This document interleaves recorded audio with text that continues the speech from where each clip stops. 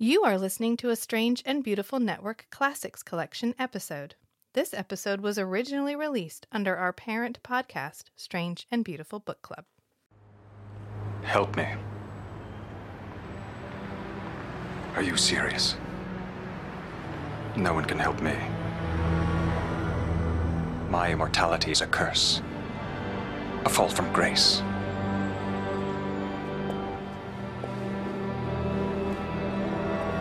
Evil is a metaphysical condition. Welcome back, friends. Welcome back. It's time for another episode of Forever Night. Season 1, Episode 16, Only the Lonely. I love a good origin story. The origin of Nick and Nat. Yeah, if you liked Nick and Nat and you wanted Nick and Nat to be together, you were Nat Packers. Or Nick and Nat Packers. Just so you know. I know, from your website. My GeoCities website. Mm-hmm. Yeah, back when I was a Nick and Nat Packer. I have evolved since then. I'm either an immortal beloved or I just straight up love LaCroix and don't care about the rest of the crew. They can do whatever they want. Just depends on the day and how glorious LaCroix is in the flashback. Mm-hmm. Or soon to be not flashback. Yeah, very soon. We're on episode 16. There's only like 4 more episodes or 5 more episodes of season 1. Can you believe that? Can't believe we've made it this far. You've stuck with it this entire time. I keep thinking of it as how many episodes are left. Ugh. What? No, you don't. Okay, so I'm drinking LaCroix water. Trying to say, and it occurred to me that I'm probably the only person in the world who calls it LaCroix water. That was like, well, I can see why you call it LaCroix water. I've heard other people call it LaCroix. There you go, Steve. Those must be other fellow Forever Night friends. They're from Canada. Whatever, I don't hear. So before we get too far, hi, I'm Rachel. And I'm Matt. Welcome to the Strange and Beautiful Book Club.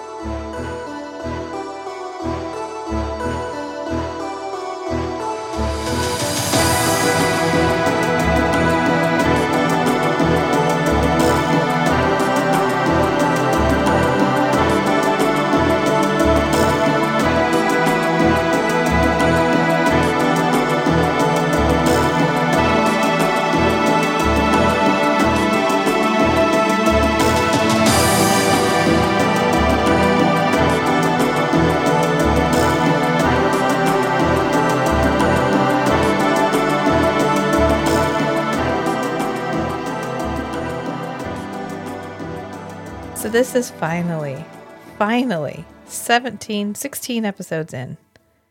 How Nick met Natalie and how she knows what he is. Finally. Woohoo.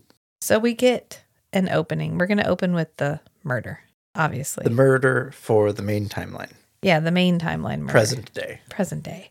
And it's an incel guy trying to get into this woman's house. Yeah, he's a hardcore incel. Because he shows up. We don't see their faces, so they're doing these overly exaggerated hand movements to show us who's talking. Yeah. Like in the original Power Rangers when they would all whoosh, whoosh, whoosh, turn their head all the time. Yep. Every time they were talking with their helmet on. Because that's how you knew who was talking. I heard the Mandalorian has to do that too. Well, it's a skill.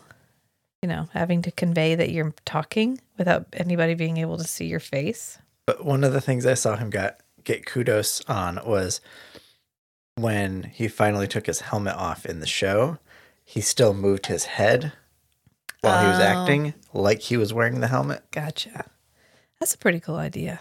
Yeah, implying that he wears the helmet so much that he's used to that's his automatic behavior. Yeah, it's like Rorschach. Give me back my face. Okay.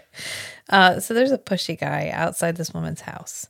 And she's like, you know what? Actually, I'm good. Let's call it for tonight, which is totally within her rights. I don't owe you anything. I just had a nice time. I think she was going to invite him in, but then he got a beep Well, she wasn't going to invite him in because he was like, "Come on, can I come in for some drinks?" And she's like, "No." And he's like, "How about for coffee? Anything? Like, I'll just sit on your couch for 5 minutes. Can I come in your house?" And she's like, "No, I already said no. Please stop asking." And then his pager goes off. His beep beep. In Korean, they call it beep beep. His beep beep. So his beeper goes off, and he's like, "Oh man, that's the hospital. I really need to come in and use your phone." And she's like, "Oh, yeah, obviously. Okay, sure." Which, did he have his beeper set to go off? Why did it so conveniently go off right in that moment? Right. Someone would have had to call it.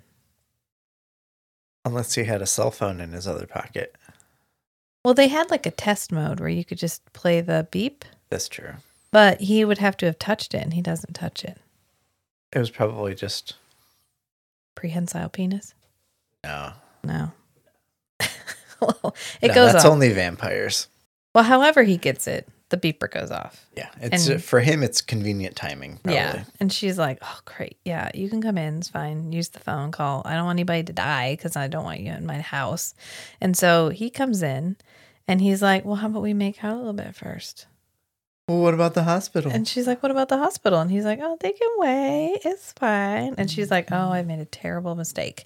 Because then he murders her, strangles her to death. Yeah. And then we get the same news guy from Spin Doctor. Remember our interludes? He didn't get fired. Well, he was doing the cool interludes that kept us up to date with what was happening in the campaigns. Yeah. And now he's back. And he's reporting about this murder because there have been a lot of these murders. There's a serial killer. This is a serial killer. And they are struggling to figure out who did it. And we get a nice external to internal transition here where we're seeing the newscaster outside. And he's... Directly. Yeah. Like, we're seeing him. We're seeing him on TV, obviously, because it's a television show. But we're seeing him being filmed. And then we kind of zoom closer to his face. And then we transition to he is on TV. And when we pull back, Skanky is turning the television off. And they're getting ready to have a conversation with Natalie about the case. And it's a really cool, really subtle. Yeah, in and out. Blink and you'll miss it transition. Surroundings changed. Yeah, I did a really cool like hand in, hand out thing. This is why we need to film ourselves because half of my conversation with you is my hand moving around. Everybody's missing that. 2/3 of my conversation is my hands moving around. That's true. That's why you smack the microphone. microphone. You can usually hear my hands. So you don't have to film me. It's very ASMR. Oh, Matt smacked the microphone. He must be gesturing wildly again. Hey, I don't want to hear it. My question is, they figure out that she's a member of a dating service because she has this VCR. A video dating service. Why does she have a tape of herself? And when they put the tape in and play it, it's on her, which means she was watching herself on this tape. Because the tape is wherever you left it. Unless she was kind and rewound. And she was the very first one. That's probably the copy that she got back from the dating service. Well, I think she never watched it. Well, I think it's her copy, but maybe they put it on her. Well, what they would do is they would put a whole bunch of candidates on a tape and send it to you, and you would watch it, and then you would pick the one you wanted to. That might have been like the proof copy for her to approve. Oh, yeah, it could have been.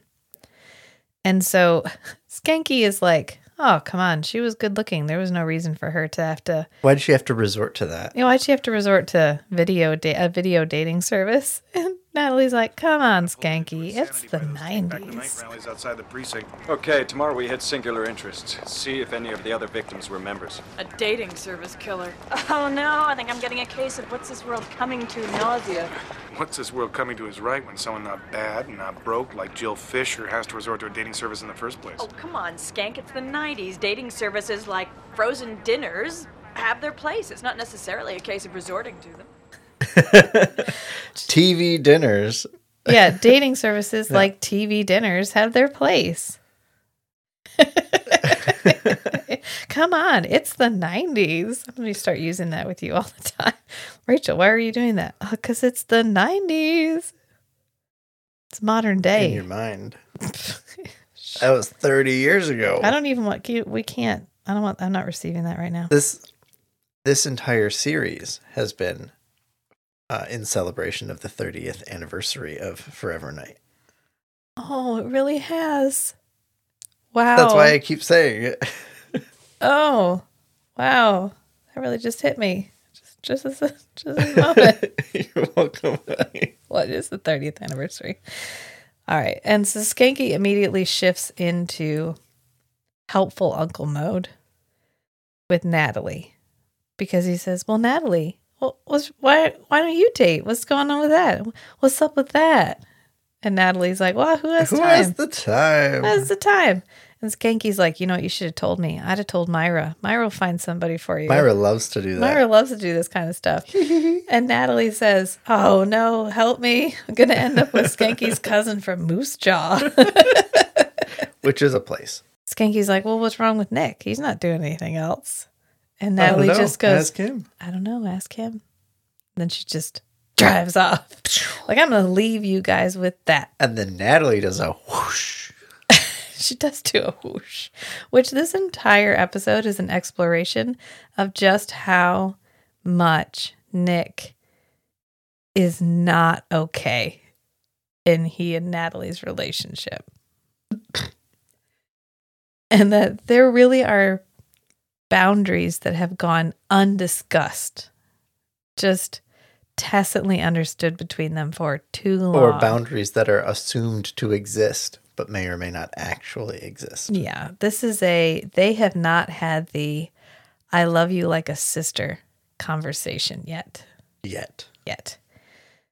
Or, there are a lot of believably awkward moments between the two of them in this episode, which, given Nick's ability to charm literally anybody that he comes across, it's really impressive that he is so oblivious to what Natalie is communicating to him. Not oblivious in that he doesn't realize that she likes him, but that he's not receiving that. Well, he doesn't realize how his behavior is affecting her because she likes him. Right. Probably because he's never been around a woman who liked him, that he didn't take advantage of that fact to get whatever it was he needed, blood or whatever, in the past. Right. And now here's a woman who likes him, and he is deliberately not acting on it. Right. He's protecting her. Right. And this, I think I referenced this in an earlier episode when we talked about how old Natalie is, but this is the episode where we find out exactly how old she is because it's her birthday. Her 30th birthday. And Grace, remember Grace? She was the NPC that I said I really wish we'd seen more of because she'd be a good foil for Natalie. Yeah. She's here, and she brings in the cake. So Natalie would be 60. And they don't sing Happy Birthday. They sing For She's a Jolly Good Fellow. That's a Canadian thing. Okay. I don't know. I'm just making that up. Maybe somebody owns the rights to Happy Birthday. Somebody claims to own the rights, but they've never had to defend it in court. Yeah. Well, Natalie deliberately points out that it's 30 because she goes, let me see. And she goes, 1, 2, 3, 4. Yep. 30, all there. And again, I remember as a kid being like, wow, she's really old. Although I think they emphasize it because in a few minutes, Natalie gets a flashback. Yeah, Natalie gets a flashback. But what they get her is our first awkward moment of the episode. Yeah, like, what the heck, guys? Lingerie? Who gets their boss lingerie? Their single boss? Their single boss. And then all stands around and they're like, oh, who are you going to wear that for next? What the fuck? I would be mortified if I got a present from my employees and it was sexually explicit. Yeah. Yeah. It's a lot. And I don't know if this was like okay in the 90s or if this would have been awkward in the 90s too. Oh, it's definitely awkward in the 90s too. I would hope that even then it would have been inappropriate. I don't know why everyone is pushing Natalie. Like, leave her alone, guys. She's career focused. She's only 30. She's so old. They really act like she is. Like her expiration date is rapidly approaching. Tick, tick, tick, tick, tick. Calm down. It's fine. I don't know. They're leaving. Nick and Skanky have apparently gone to the morgue for something, and they're leaving, and Skanky is eating birthday cake. And Nick asks him about it, and Skanky's like, it's cake from Natalie's birthday. I'd have offered you some, but you're on that weird macrobiotic. Shit. Well, he says he's on that weird macrobiotic diet. Have the address? Right here in my pocket.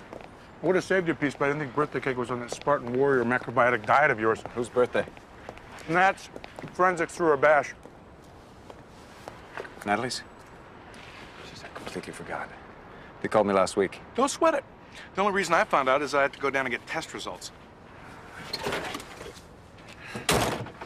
No, this is not good. I didn't even get her a card. It's not too late. Do what I do with Myra. Only I do it on purpose. I make her think I'm not getting anything until the last minute. But then she's so desperate, no matter what I get her, boom, big hit. Works every time. And Nick goes, oh, God, it's Natalie's birthday. Shit, I forgot. And Skanky's like, it's fine. I do that every year. I make Myra think I forgot her birthday until the very last minute. And then she's so desperate for me to give her a present, she'll be so happy for anything I get her. It doesn't really matter. Skanky's gift-giving philosophy. Skanky's wisdom on how to keep your wife happy on your birthday, which is just... I would... Any advice Skanky gave me about how to treat my wife, I would pretty much do the opposite. Yeah. Yeah. You do that exactly, though. Well, no. Oh, it's different. Because it's never intentional. Okay. I'm oblivious to your birthday. Until the very last minute, and then you run out to Walmart and you buy me whatever you can find. No, I don't even do that. Sometimes you don't. Sometimes you do. Sometimes I do. It depends on how many times during the day I've reminded you that it's my birthday. Yeah. Yeah. So then we get Natalie's flashback, which she does the old stare off into the corner where memory lives. And then this time when they're bringing her in a cake, there's 28 candles. So it's her 28th birthday. So right. Nick and Natalie met 2 years ago. On her birthday. On her birthday. She's working on her birthday in her flashback. And a man brings in, one of her aides brings in a body in a body bag. And he says, here's most of them. And Natalie's like, what do you mean most of them? And her aide says, well, he kind of jumped on a pipe bomb to save some people. So it's a pretty big mess. Happy birthday. See you later. And he leaves. And she's gearing herself up. And that's the end of the flashback, which is, oh no, what is this? What am I going to encounter? This guy was literally blown up. And we sort of zoom to the side and we see that the blood that had leaked out of the body bag is now going back up into the body bag. Superpower. Womp womp. The ability to run film backwards. And then we find out that the dating agency is called Singular Introductions. And Nick and Skanky are there to ask some questions. And they're talking to the lady who runs it, and she's really very cooperative. She's like, look, they're not in here. I don't see them. Or just the one lady. Just the one lady was. I don't see any but of the other others. two victims that they have are not. If I did, I would definitely have told you. And then we see Natalie going home after work into her extremely orange apartment. No wonder she's always quietly seething with rage. I would too if I had an entire orange room, including the door, which the lock on the outside of the door. She's thorough. And the lock on the inside of the door are two different kinds. Shh. Yeah, obviously she's thorough. You remember that episode of Mr. Bean where he's trying to paint his room? And so he ends up covering all of the stuff he doesn't want painted in newspaper, and then he sets off a pipe bomb in his paint container. Yes. Yep. She did that, but with orange. Because it's everywhere. And we meet her cat, Sydney. And Sydney's hungry. Every time I see an animal in one of these old television shows, my first thought is, that animal's dead now. Yeah. Otherwise, that cat would be in its 30s. So, I don't know. I don't know if that's weird, but that's every time I see an old something with an animal in it, I'm like, oh, that animal's dead now. Unless it's a tortoise. Yeah, unless it's a tortoise. Thank you. Thank you for that contribution. And we get our Euro minutes early this episode. And they're not many. No. And they're weird because it's Nick putt-putting in his house. He's thinking about how he forgot Natalie's birthday.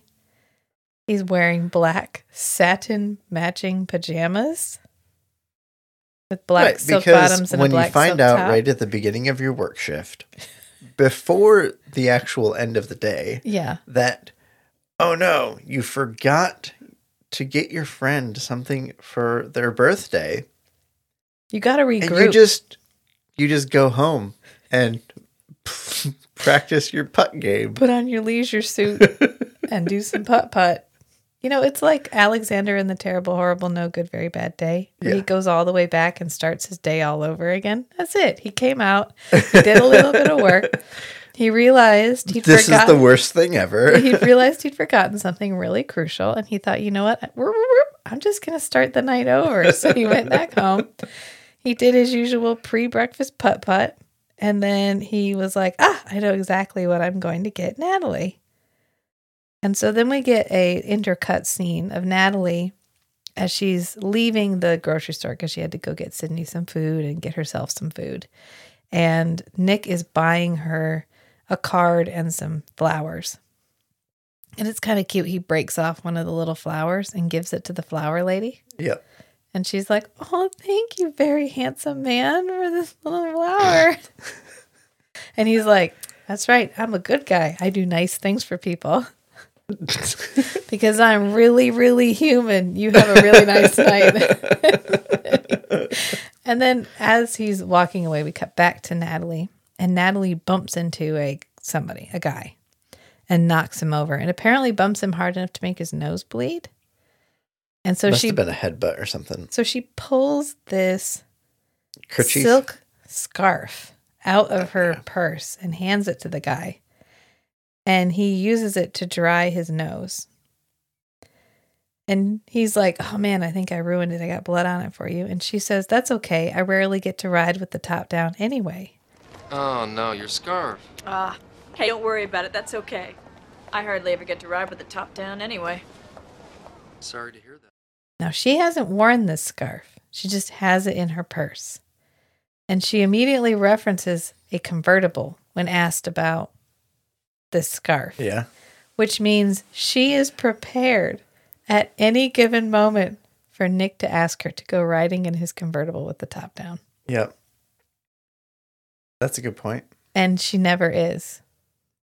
She's got this scarf in her purse for no reason. And so that's why she doesn't care if it gets ruined, because she probably stuck it in there months ago thinking it's a really nice night. I'd like to go riding around with Nick. When he does one of his ride around and thinks, I'll go with him. And he didn't ask her. And she just never got around to taking it out. But they do have immediate, like, fun friend they flirty get along chemistry. well. And then we get a really second awkward moment of the episode. Because as Natalie is talking to this man, and they're having kind of a flirty, fun conversation. Here comes Nick. Nick shows up. With flowers. And Nick's like, oh, hey, I knew it was your birthday, so I got you some flowers. So he gives the flowers to Natalie and the card. And Natalie opens the card, and it's like, with affection. Hey, friend. You're my best friend. With affection, Nick. And Natalie is furious. But she's in a situation where she cannot express it in any way. Because she can't. Oh, she can. I mean, she can't. She can be flirty with the other guy in front of Nick. She can't actually say, Nick, you're such an asshole, and chuck all this stuff at him. Oh, that's true. Yeah. Like, which she clearly wants to do. Because she's also realizing that this man and her have kind of hit it off. And she needs to deftly maneuver this situation so he isn't scared off by her behavior. Yeah. And so she does. She keeps her priorities straight. Yeah. She's like, wow, thank you, Nick. Thank you so much. And he's like, well, you're welcome. And he just like quietly pats himself on the back like, that's right, I remembered, and I got her a really good gift. And he's like, okay, well, I gotta go back to Skanky now. Which he was just putt-putting. Bye-bye.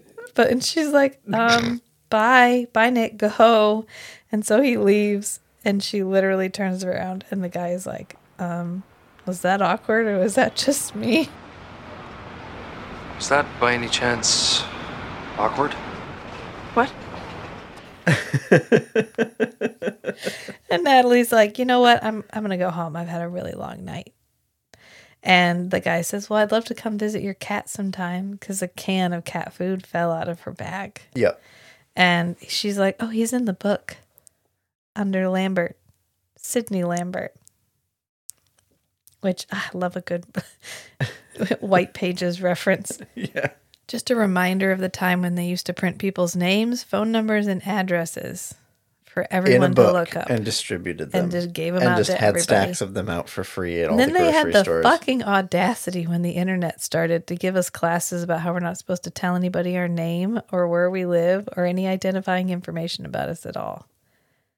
As if you couldn't just go and look that shit up in a book that was just hanging in a public telephone booth. Right.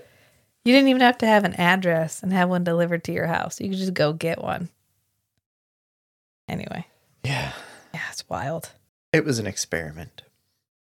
So then we get our flashback because Natalie is so overcome in this moment by just rage at Nick's with affection that she looks back into the past again. And it's more flashback where she is unzipping the body bag. And it's Nick. It's Nick. It's Nick. Hey. And he just has a large gash down his cheek. Clearly this man wasn't blown up by a pipe bomb. Right, and he has like some soot and stuff on his face. Yeah, and she says, oh, that's not so bad. And so she goes to make a phone call because she was told that this guy was blown up and he clearly doesn't have enough injuries for that to be the case. Right, so she thought maybe the bodies got mixed up or something. Yeah, and she says, well, he looks like he just cut himself shaving. So, what's going on? But then we cut back to modern time. And they found some DNA, a hair follicle, or a hair, on the previous victim. Yep. And they need to do a PCR boost. And so they need a bunch of random samples for the PCR boost. You need known falses to help cover up the noise in the test. And so they get Skanky to give one. They go, a volunteer. And then just cut his thumb. Yeah, Grace and Natalie corner him, cut his thumb, and take his blood. And Skanky's like, oh, that wasn't nice. Who's the vampire now? I know, Natalie's stealing blood. Natalie and Grace. But Nick, clearly Skanky has gone to the morgue alone because Nick buggered off to go hang out in his black satin pajamas again.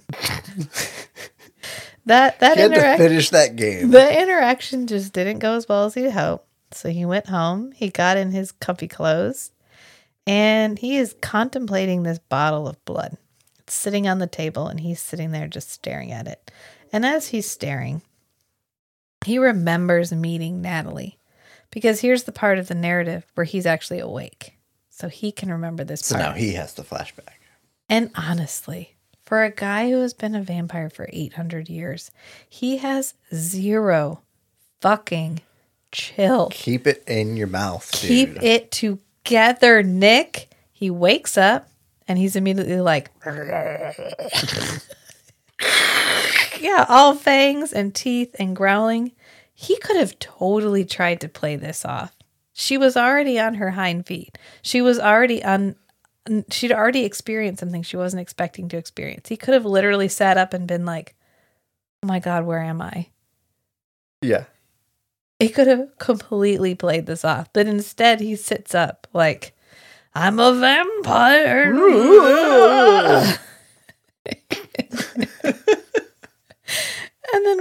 And then I love when they zoom in on him and it like the camera tilts as they're zooming in.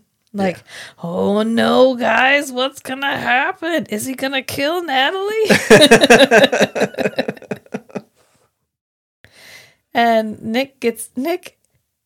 Nick's contemplation of his blood bottle is interrupted because he has to go back to work. His 15-minute break is over. He's got to put his real pants back on. He's like an hour and a half late for work at this point. He's got to go back in because the agency has come back, and the owner has realized that they were all clients. It's just that some of them had an expired membership. It was expired because they were dead. It wasn't expired because they were dead. She said they had set up some dates, but they kept having to cancel. She said a lot of people use our service because they're so busy, but then they find they're too busy to date. So she pegs someone immediately. She's like, oh, it's George Bumfrey. That dude was a dick. That dude was a dick. He was a major creep. Right. And he got fired for sexually harassing some of the members of the staff. Yeah. And wasn't he using the profiles, the data on the system to find women? He was just being an asshole. Yeah. Yeah. And Natalie is actually on a date. So this must be the end of Nick's night because now Natalie's out on a date and it's actually during the day. Yeah. And we so rarely get to see her during the day. And she does a good job in this episode. Yeah. This is a Natalie-centric episode. She's got to sell a lot in this episode. She's got to sell unrequited love. She's got to sell, I'm ready to move on with this new person because we're really connecting. I'm taking some time for myself. I'm feeling really good. And she does a really good job of it. She's only got like a party cup with half a cup of water in it and a straw.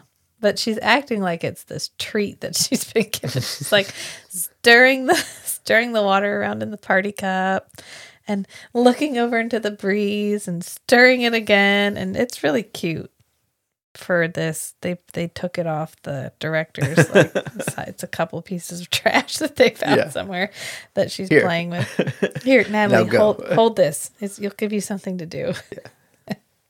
And Nick calls to talk to Natalie. And Grace picks up the phone.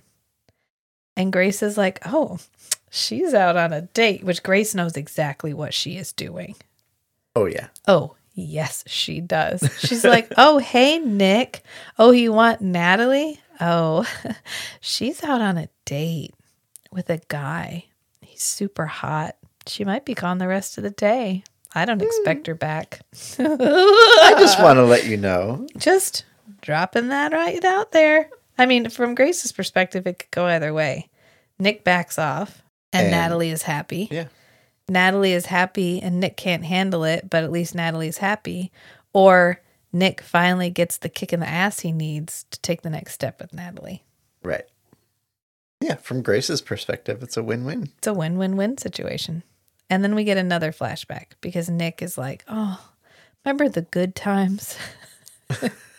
And it's him, and he's like raiding her fridge, and he gets this bag of human blood. Blood bag. Because obviously the coroner, Matt was like, why does the coroner have blood? Especially fresh blood. Maybe it's not fresh blood. But they can only drink fresh blood. No, they don't have to drink fresh blood. Oh, I thought when Nick turned the other guy into a vampire, he said something about... No, I don't think so. Oh, okay. Never mind then. No.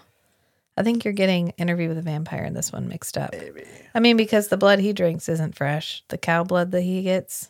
Yeah. Yeah. I don't know. Just not rotten, I guess. I don't know. Like, you can eat a dead chicken. You just can't eat a chicken that's been dead for too long. It's probably the similar situation.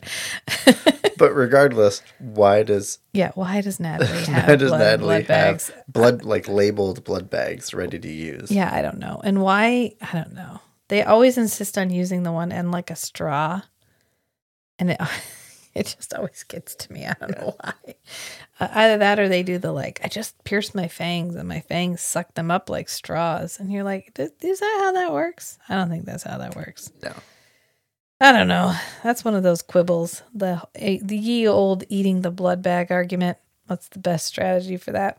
Well, Nick clearly believes it's the straw, especially if you squeeze the blood bag really hard so it drips out around everywhere, all the openings, and then you maintain eye contact to assert dominance. Because he's just like locked on Natalie. He's like, and then he goes, I'm a vampire. She's like, no shit. And then he goes, I'm dead. Right? She says something about you being alive, and he goes, I'm dead. And she's like, no, you're not. You're clearly not. I see a lot of dead people. You don't look like the dead people. And then she puts her hand on his cheek. He's probably been closer to a lot more dead people than she has. Arguably. Yes. Even if yes, we're not going to do the math on that. And then she goes out to like touch his cheek, and he always does this thing where he grabs their hand and then touches his face with their hand. Like he has to be in control. Like he already asserted dominance a minute ago. And now he's exercising control. Yeah. And then he touches the back of her hand to his cheek, and she's like, you're cold. And he's like, well, yeah, fuck it. I'm dead. I just said that. And then we come back out of the flashback. And this time, it's Natalie who has wandered off because the guy she's with is like, hey, are you there? Are you listening? And she's like, oh, I'm sorry. What did you say? I'm sorry, what did you say? I said we probably have a lot in common. And then we cut to Skanky and Nick, and they are outside of Arnie's adult book world. This is where they're sitting in the car. Right. Yeah, they're sitting in the car, and Nick is like just... And so we get to see Nick having a flashback, but from the outside. We don't actually get to see Nick's portion of the flashback. Right. We just get to zoom in on the car as he's staring off into the distance, and then Skanky's like... Rape, several misdemeanor charges, indecent exposure, lewd behavior in public. It's a wonder this guy finds time to come into work at all. What time did the owner say his shift was starting anyway? Hello? Oh. I was listening. I was. From what remote satellite? By the way, how's that hole in the ozone layer doing? I mean, if I'm boring you, Nick, just tell me. Hey, Nick, come on. And Nick's like, what? Oh, I was listening. I really was. I was totally listening. And what Skanky is saying is that George Bomfrey is a bad dude. He has a scumbag. He has so many sexually predatory related crimes on his record. Skanky actually says, I wonder how he has time to hold down a job. So George is coming out of his shift, and he sees the police. He sees Nick and Skanky, and he makes a run for it. And they get to this gate, and he shuts the gate and locks it before they can get there. And Skanky and Nick are standing there, and Nick just turns to Skanky and goes, go around. Go around the back. Go around the back. And Skanky's like, okay, this is probably where he's going to do that benevolent superhuman thing that he does. So I'm going to go so he can do it by himself. Yeah. So he leaves. And instead of Nick just breaking the lock, why not break the door? He just whole ass rips the door off and then chucks it down the alleyway, which is way harder to explain should anybody come around.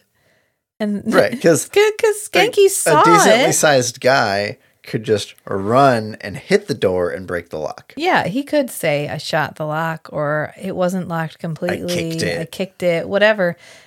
What if Skanky came back around to examine the scene and he's like, whoa, how did that door get off of there? What's Nick going to say? He exploded it? Anyway, Zero Chill. That's Nick. He's Nick. Zero Chill. De Brabant. But he runs through this gate. And he drops down on the guy from above. Yeah. He does. He gets him. They capture him. He vampire catches him. And of course, Skanky comes running in a few minutes later because he's been waiting around the corner for Nick to finish doing his stuff. And then he runs in. And then we cut to Natalie because Natalie's been on this date all day. She took the rest of the day off. Yep. And they're at her door. And things are getting a little spicy. And Natalie is like, you know what? Actually, I am perfectly okay if you want to come in and meet my pussycat. I'll introduce you. Yeah, I'll introduce you. So she invites him in, and as soon as they get in, or her pager starts going off, and she's like, I'm just going to go in and use the phone, but I want you to come in with me because I'm going to be off the phone in a minute, and then I'm going to be ready to do other activities. And so she goes in her apartment And too. Nick says, "Oh, hi, Natalie. There you are." Nick is on the phone paging her. On her phone. On her phone. In her locked apartment. Okay, Nick. This is, I don't even know. We should have counted how many women's apartments he's broken into. But I think we're on 4. Right. It's at least 4 or 5. Yeah. Nick, you can't, okay? This is why vampires should need an invitation. Because it's like if you give a mouse a cookie. If you let a vampire into your life, eventually they're going to start breaking into your house for your own, quote, protection, because that's what Nick is doing. He's like, I couldn't get a hold of you. I didn't know where you were. And Natalie's like, Do you know how worried I was? Natalie's like, I am a grown-ass woman. I can do whatever the fuck I want, Nick.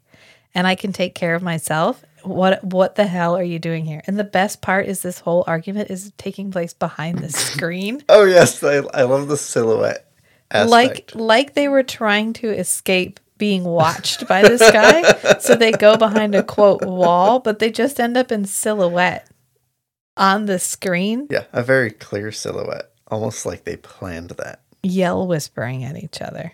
Yeah. And this guy is just standing there like, oh, God, I'm a serial killer. And oh, I'm sorry. Did you guys not realize that? And even I find this awkward. And he's just standing there. And then finally, he's just pissed Natalie off so much. She's done with this argument. She just hauls off and slaps him and then walks out. Yeah. Because he's like, I was really worried about you. I didn't know what was happening. How can I protect you if I don't know where you are? And she just slaps him like, I'm over this shit. I'm over you right now. So she comes out to say goodbye because clearly the mood is ruined. Good job cock blocking there, Nick. Yeah. Good job, on you. Nick. Good on you. I mean, really, he saved your life. So we can't be too mad. Right. But he didn't know that he was doing that. He only did that. That was peripheral. This was all because as soon as she starts talking to him, he puts his hand on Natalie's shoulder and pulls her close. Nick does. Come on, Nick. Like in a brother hug. And the guy leaves. Well, Nick is acting territorial. Let's put it that way. Yes, he's territorial. The guy leaves, and Nick is like, I just want to protect you. Do you have any idea how worried I am? And Natalie goes, protect me. Yeah, you want to protect me like you would protect a sister? And Nick's like, well, yeah, obviously. Yeah, like a sister. Like a sister, yeah. And Natalie's like, okay, well, you know what? You can fuck off. You can fuck right off. I need you to leave right now. And Nick is confused. Yeah. Again, he's like, I don't know what you want. What is happening? Like, Nick, you broke into her apartment. You were waiting for her when she got home. You interrupted a date You she were was excited about. Paging her professional beeper because you wanted to make sure she wasn't on a date without you. There's a lot of reasons why she's upset. But the precinct calls Natalie to get a hold of Nick. Which, did he tell somebody that he was going to Natalie's apartment? Or were they just calling around to all the places he might have been? Why does Nick not have a beeper? Well, why did they know that Nick was at Natalie's apartment? Right? Because she picks up and she's like, oh yeah, he's here. And she just hands it over.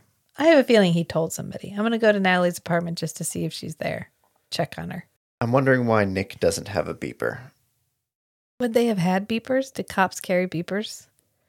He's a detective. He's not just a regular Well, he officer. should have I don't know that he's on duty necessarily because he doesn't have, I don't know. Wouldn't they have had walkie-talkies or? Well, it has to be reachable in the whole city. A walkie-talkie is not going to reach through the whole city. Maybe he had a Nextel. Well, where I was going was he might have opted out of having his own beeper because you can track location because you can track what cell tower it's connected to. Yeah. And if he's flying around all the time. Well, we established he has a cell phone. He has a little flip phone. Not a little flip phone, but he has a phone because that's why he has a convertible, remember? So he can keep using the phone even when he's flying. He says he has the top down. Right, so why he only has a cell phone a couple times it's probably just a plot device. It's a way of wrapping up this argument because there was no other way they could wrap it up. Yeah. Yeah, they call the apartment for whatever reason and to talk to Nick.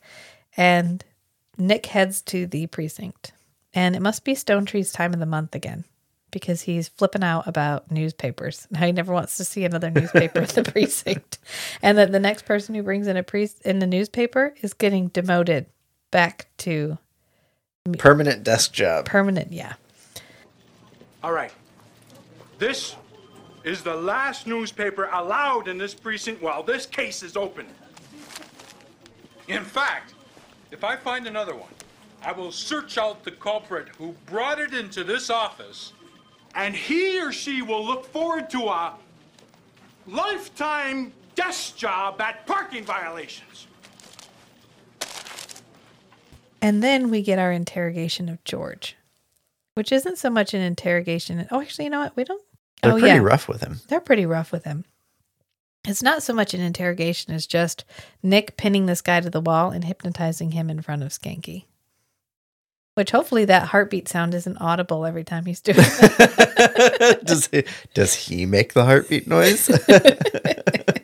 Does he hear the heartbeat noise? Skanky's like, what's that? What is that? Whomp, whomp, whomp. He really does. He pins him to the wall and he's like, okay, who did you sell the stuff to? And George is like, well, I don't know. It was this guy. He gave me like $50. And I sold him all the records from the dating agency. Right.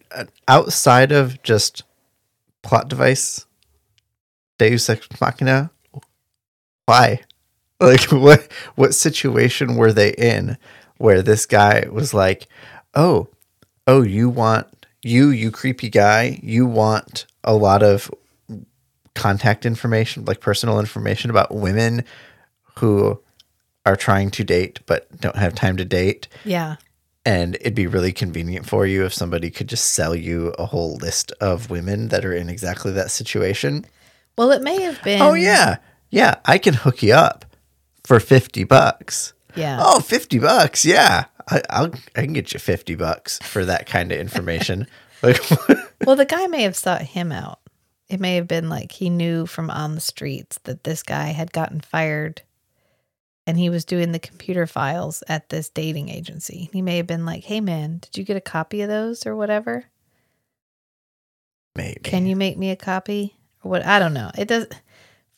Again, for whatever reason, George to make the Bonfrey story work had just copied all these files, maybe for his own use. I don't know.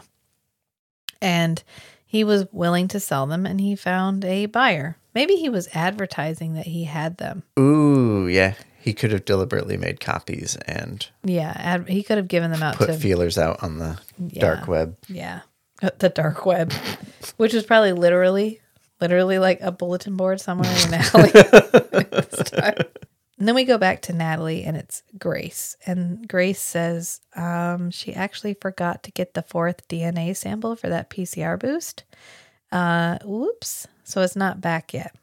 So Natalie gives Grace Roger's blood from the scarf. She's like, oh, here, use this. It's fine. Random guy. No chance. It's our guy. 0 chance that this is the bad guy. I've sniffed him out. He's fine. Almost had him in my apartment, but Nick was there. It's a whole thing. Almost like somebody got him jealous. Yeah. And so Nick shows up, and Nick and Natalie are having a very tense conversation. And Nick is really floundering here. And he literally says, look, Natalie, you have to tell me what's wrong. I can't figure it out. DNA analysis for you by then. Great. Well, have you forgiven me for ruining your evening? I accepted your apology last night. In letter only or in spirit too? Because now I can't tell by the way you're acting. I said I forgive you. I know it was presumptuous of me to break into your house. I guess I took liberties with our friendship that I shouldn't have. Look, please, Nick.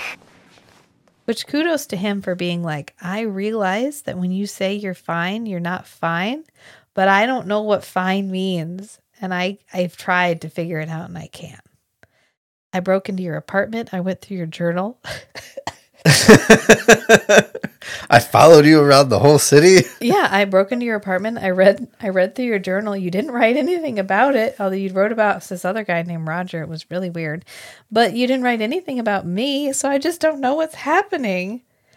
And Natalie really can't articulate it. I'm not even sure she's really aware herself of why. I mean, she knows she's upset because Nick is treating her like she's been friend zoned. Right, but whatever. She can't. She's probably not up for admitting to Nick directly, like, Nick, I like you. Like, I like you. Yeah. And I'm sending you all these signals, and you are shutting me down, and I'm pissed off about that. Yeah. Well, I think once one of them says the quiet part out loud, there's no putting that back. Right. And any chance she has of having a professional relationship with Nick that's not strained will kind of go out the window. Right. And so that's probably why she's having trouble explaining it. Because she doesn't know which she wants more. Which is kind of why she's having this flashback too, is she's not sure what she wants more. Does she want the challenge or does she want Nick? Because she can't have both. And so we get our flashback wrap up, which is what something transpired. We don't know what. He tried to hypnotize her into forgetting him, which is probably why he offloaded all that shit on her. That's probably what every vampire does for therapy. They just find a random human, dump a bunch of their emotional shit on them, and then make them forget everything and leave. So he had zero chill. He had this heart-to-heart with Natalie, and then he made her forget, and then he's walking past her on the sidewalk. And she recognizes him. She recognizes him. She says, "You're testing me, aren't you?" She goes, "Maybe I just can't be hypnotized. Or maybe I don't want to be." And so, or maybe he didn't want her to be. It's probably more the right thing there. He wasn't actually trying. Yeah, he wasn't trying too hard. And so she says, "I'm a scientist. I'm totally willing to try to figure out how to save you." And Nick says, "What are you can't save me." He goes, "What are you going to do with this 800-year-old body?" And Natalie's like, "Your condition is a physical one." Because Nick says, "Evil is a metaphysical condition." Which I just love that one. Science won't help you to understand what I am or the hell of an existence I've locked myself into. What makes you think I can't help you? Help me. Are you serious? No one can help me. My immortality is a curse. A fault from grace.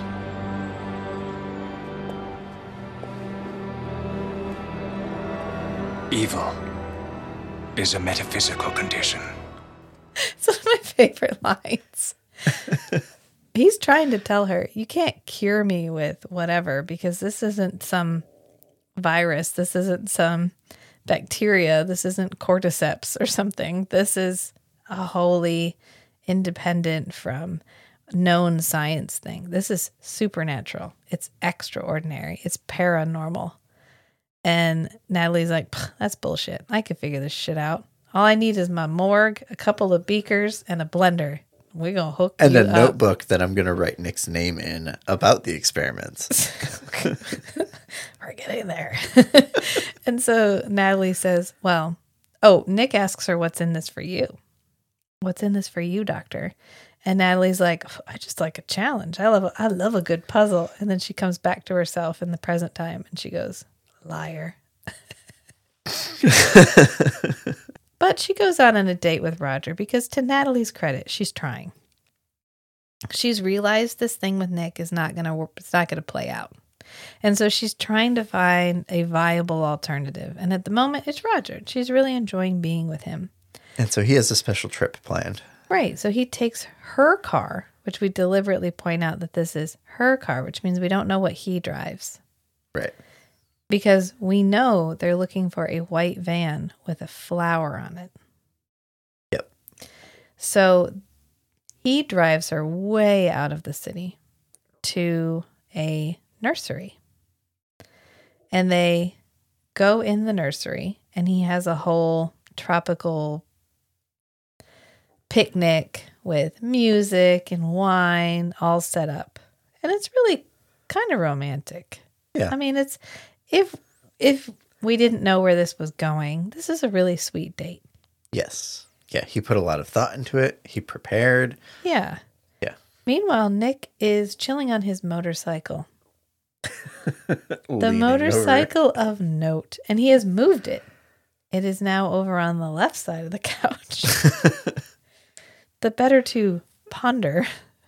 Well, it's because he drove it and brought it back. And the he's pondering like, "Ah, it looks vibes are over better here." on the left side of the couch today. Yeah. So it's really his mobile pondering station. It's wherever he feels like being despondent and sitting on something. He has a literal vehicle he can drive around to do that. And he calls Natalie because he's still trying to work this out. Something has happened. It obviously isn't the thing where he broke into her apartment to save her from nothing that was happening. So he's got to figure out what this is. So he calls, but Natalie's not at work. Well, he goes to the coroner's office. Yes, and Grace is there. Lights are all off. And nobody's there. And he sits down at her desk.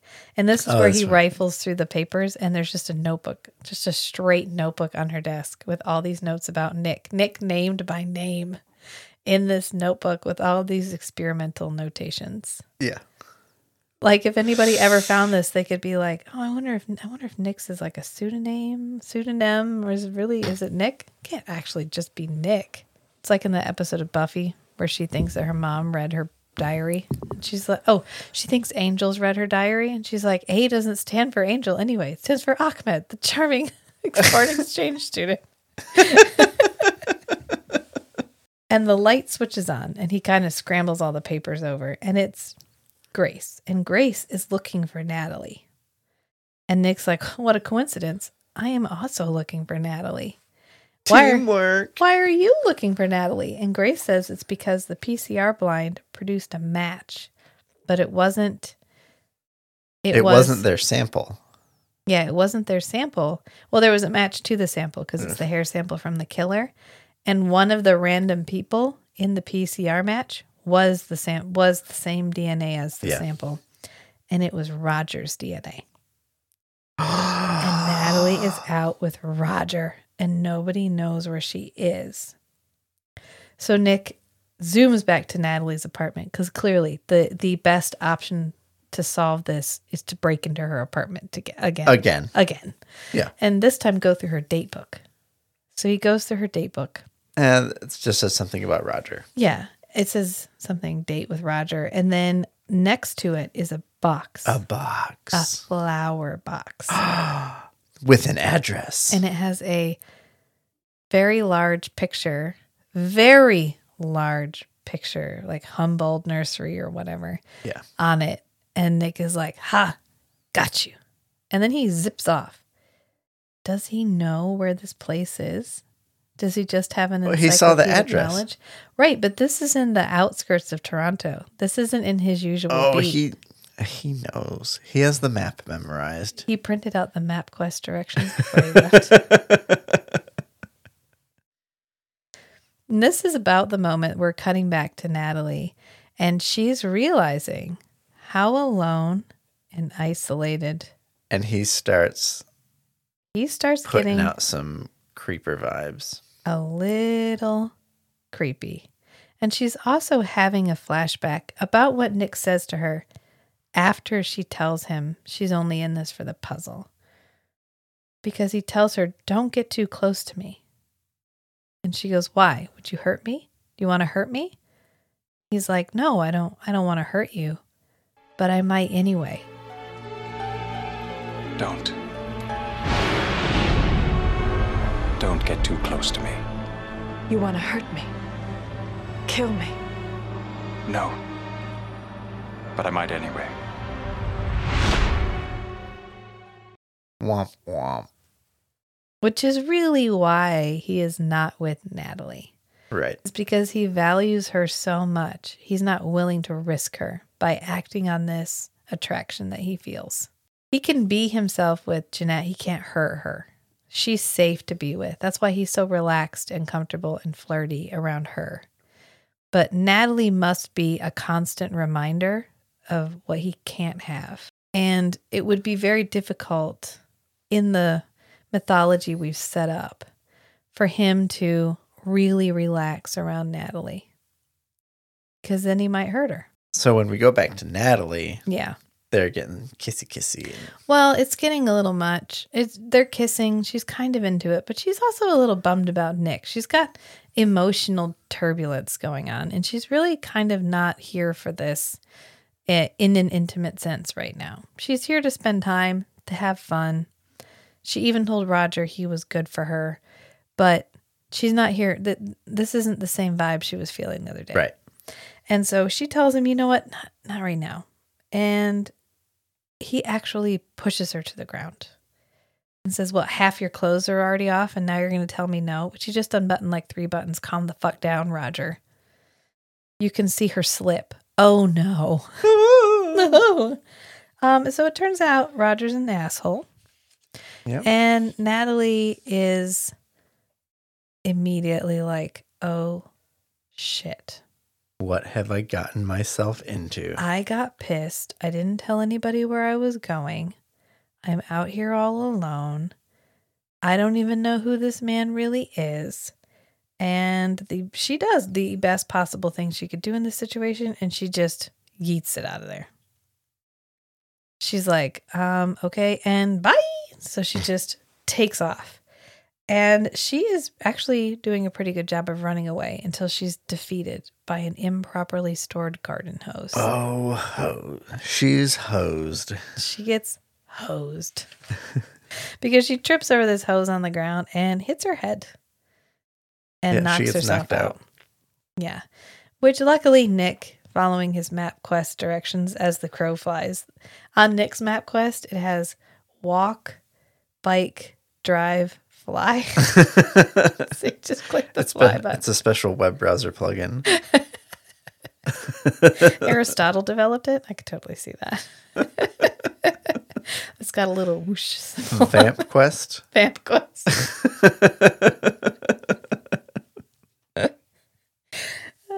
But he gets there and he just like pew, torpedoes in. And they use the same glass breaking animation as the porn movie episode. Nice. Yeah. The one where the false witness. Yeah. Yeah. Hey, why refilm?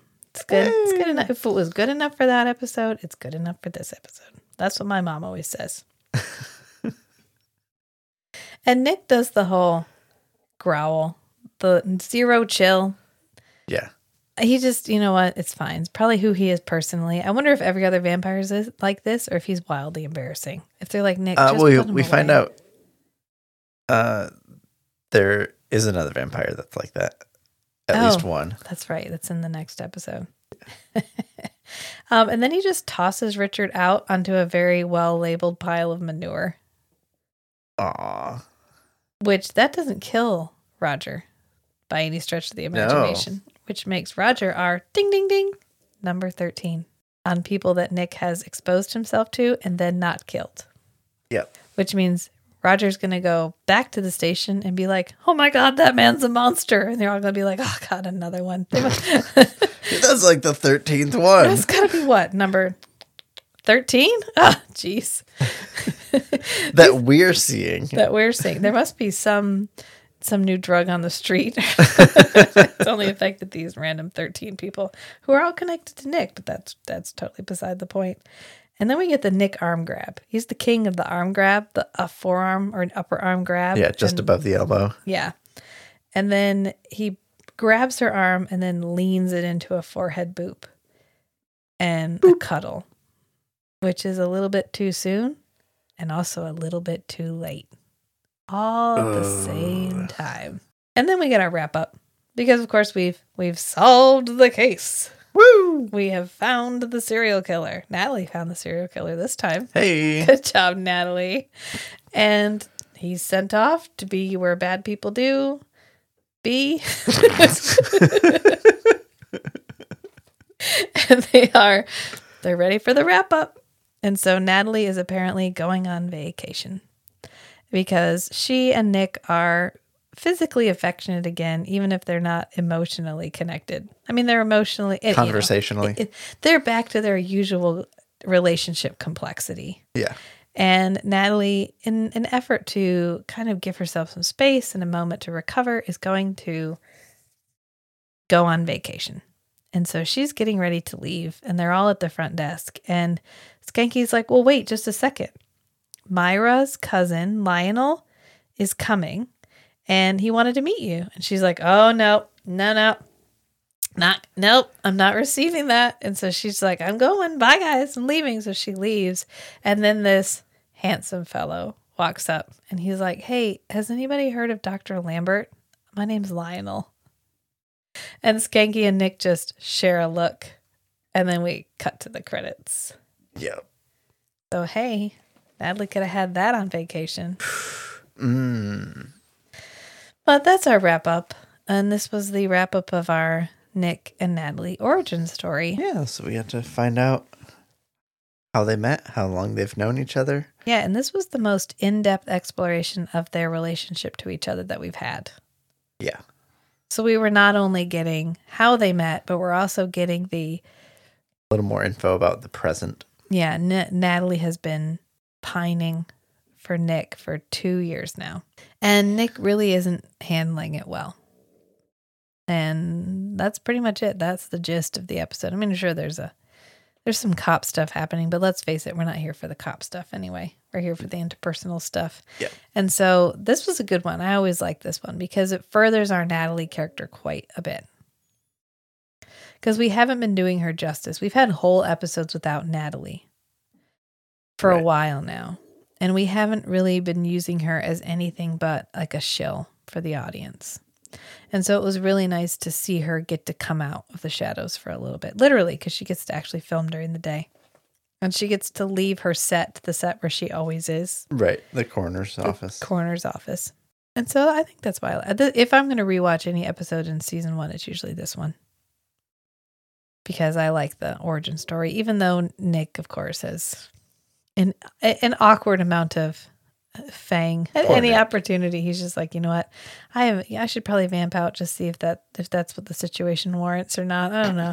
I could feel it out, or I could just do it, and then if it goes wrong, I just hypnotize people until they forget. So it's really just it's fine. And that's his philosophy on life, really. Yeah, it's fine. I love the idea that somewhere there's a therapist who has a half hour blocked off, and they have no idea why. And every day they just lose that half hour. But somehow it's always on their calendar. And they always got money. They got paid for it. Yeah, there's always just cash on the table after the half hour. I think that'd be a really good vampire short story. It's just a vampire talking about their woes for a while. And then, okay, well, next week. But don't worry, you won't remember. And more vampires keep going to see this therapist. Yeah. And they just lose like their whole work week. I mean, would that be a really good work day, or what? You go in, you sit down, and then suddenly it's 8 hours later and there's just a pile of money. There's a pile of money on your table. And what's going on? And just, you do this every day, Monday to Friday, and you just get a pile of cash at the end of the day. Sweet. What do you do? Honestly, I have no I don't know. But apparently I'm good at it. That would be really awesome. And then slowly over time you start to remember, and then it's really just like horrific monsters that come into your practice. And then there's like one vampire that just comes in afterwards every time and makes you forget. And then these other hideous monsters all come in because they all need help. They all have emotional problems, but they can't get anybody to stop screaming and running away long enough. But for whatever reason, you have been chosen as the therapist for the monstrous underground. That would be really, really funny. Huh. Hey, you can cut it out of the episode and actually write it. I'm going to drink my La Croix water. Here, think about that. Apparently it's named for La Crosse, Washington, and the St. Croix River, but it's all lies. It's La Croix. Yeah. All right. So if you want to keep up with more of what we're doing, we're moving into season 2 of Forever Night soon, or maybe we'll take a break and watch another short series. just to give ourselves a little breathing room. I'm not sure. I'm on the fence. You guys tell me, weigh in. You can always message us on Instagram, or you can comment on one of my Forever Night posts. And you can do that on Instagram at Strange and Beautiful Book Club. I post pretty much every day. I've got a lot of posts. I was thinking about that. I don't know. I don't really feel bad about that. I don't know how to use Instagram, so I'm just going to kind of do what I want to do. So it's an interesting ride. You should come along with me on it. I never know from day to day. You can hit us up on Patreon. Yeah. Oh, yeah. Or we have a Patreon. Link in the show notes. I always link the Instagram and the Patreon in the show notes. We have a Nights tier, which is $5. And it gets you access to our Discord. And actually, our 2 Discord members are Nights. And that is Ryan and Rachel. Hi, Ryan and Rachel. And they have been members long enough now. They're getting their special merch. Their special merch is mailing out this month. So congratulations. Have you figured out what the merch is? Yeah. I had to tell it what to make. It's a sticker. Oh, okay. With their logo on it. Oh, yeah. Yeah. Cool. So I'm looking forward to one of them receiving it so I can see what it looks like. But they're the only ones in the Discord. So if you ever thought to yourself, man, I wish I had gotten on that Discord of that podcast way back at the beginning when there was only a couple of them so that I could really interact with the hosts. Ho, ho, ho. Is this your moment? You could be on that Discord just chatting to us all the time. I have it on my phone. It sends me a message when I get a Discord message. So Ryan gets a lot of one-on-one, guys. You're letting Ryan hog all the attention. Don't. I'm sure Ryan doesn't appreciate being the center of both of our attentions. It's pretty intimidating, actually. If you want to find that out for yourself, hop on over to the Discord. And to do that, join us on the Patreon. What I'm really trying to say is I don't want to put ads in these shows, like at all. So if we could get enough Patreons, I wouldn't do that. I think I'd just keep it ad-free for everybody. And that would be my goal, is to stay independent and ad-free forever. Right. Cover all the equipment and hosting and other expenses. Yeah. So, yeah, Instagram, Patreon, you know the drill. Yeah. I think that's it. That just about covers it. Remember, sometimes the strangest things are the most beautiful, too. So be who you are and love what you love. Until next time, friends. Bye. Bye.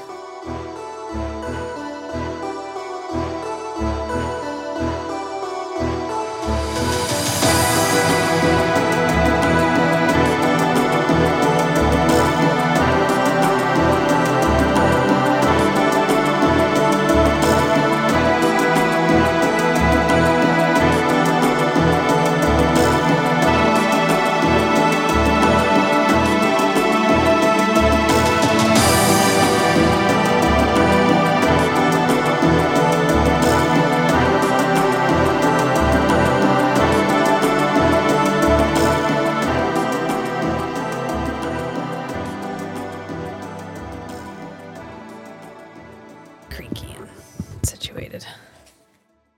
Drinks right You're the creaky one now. I know. Well, it's because I bought you a special chair. I didn't buy me a special chair. You bought Kate a special chair, and I happen to be using it. Right, because you guys have the same special set of human skills. Our superior human skills. Your superior human skills. AKA, you have ADHD. Womp. That pumped it up real hard. Okay, there we go. That's what she said. Such a dick. All right. You are listening to a Strange and Beautiful Network podcast, a network of shows focusing on unscripted discussions that promote positive but honest engagement with all the weird and wonderful topics that make our hearts happy. I want to take a moment to express my heartfelt gratitude to all our listeners. Your continuous support and engagement mean the world to us. So if you're enjoying the show, make sure to spread the love. Rate, review, and subscribe wherever you listen to your podcasts. Follow us on Instagram at Strange and Beautiful Network to stay updated on the latest episodes, behind-the-scenes peeks, and exclusive content from all our shows. You can also find additional ways to support this show on our Patreon page at patreon.com/Strange and Beautiful Network. By becoming a patron, you'll gain access to bonus episodes, early releases, our Discord channel, and other exciting perks.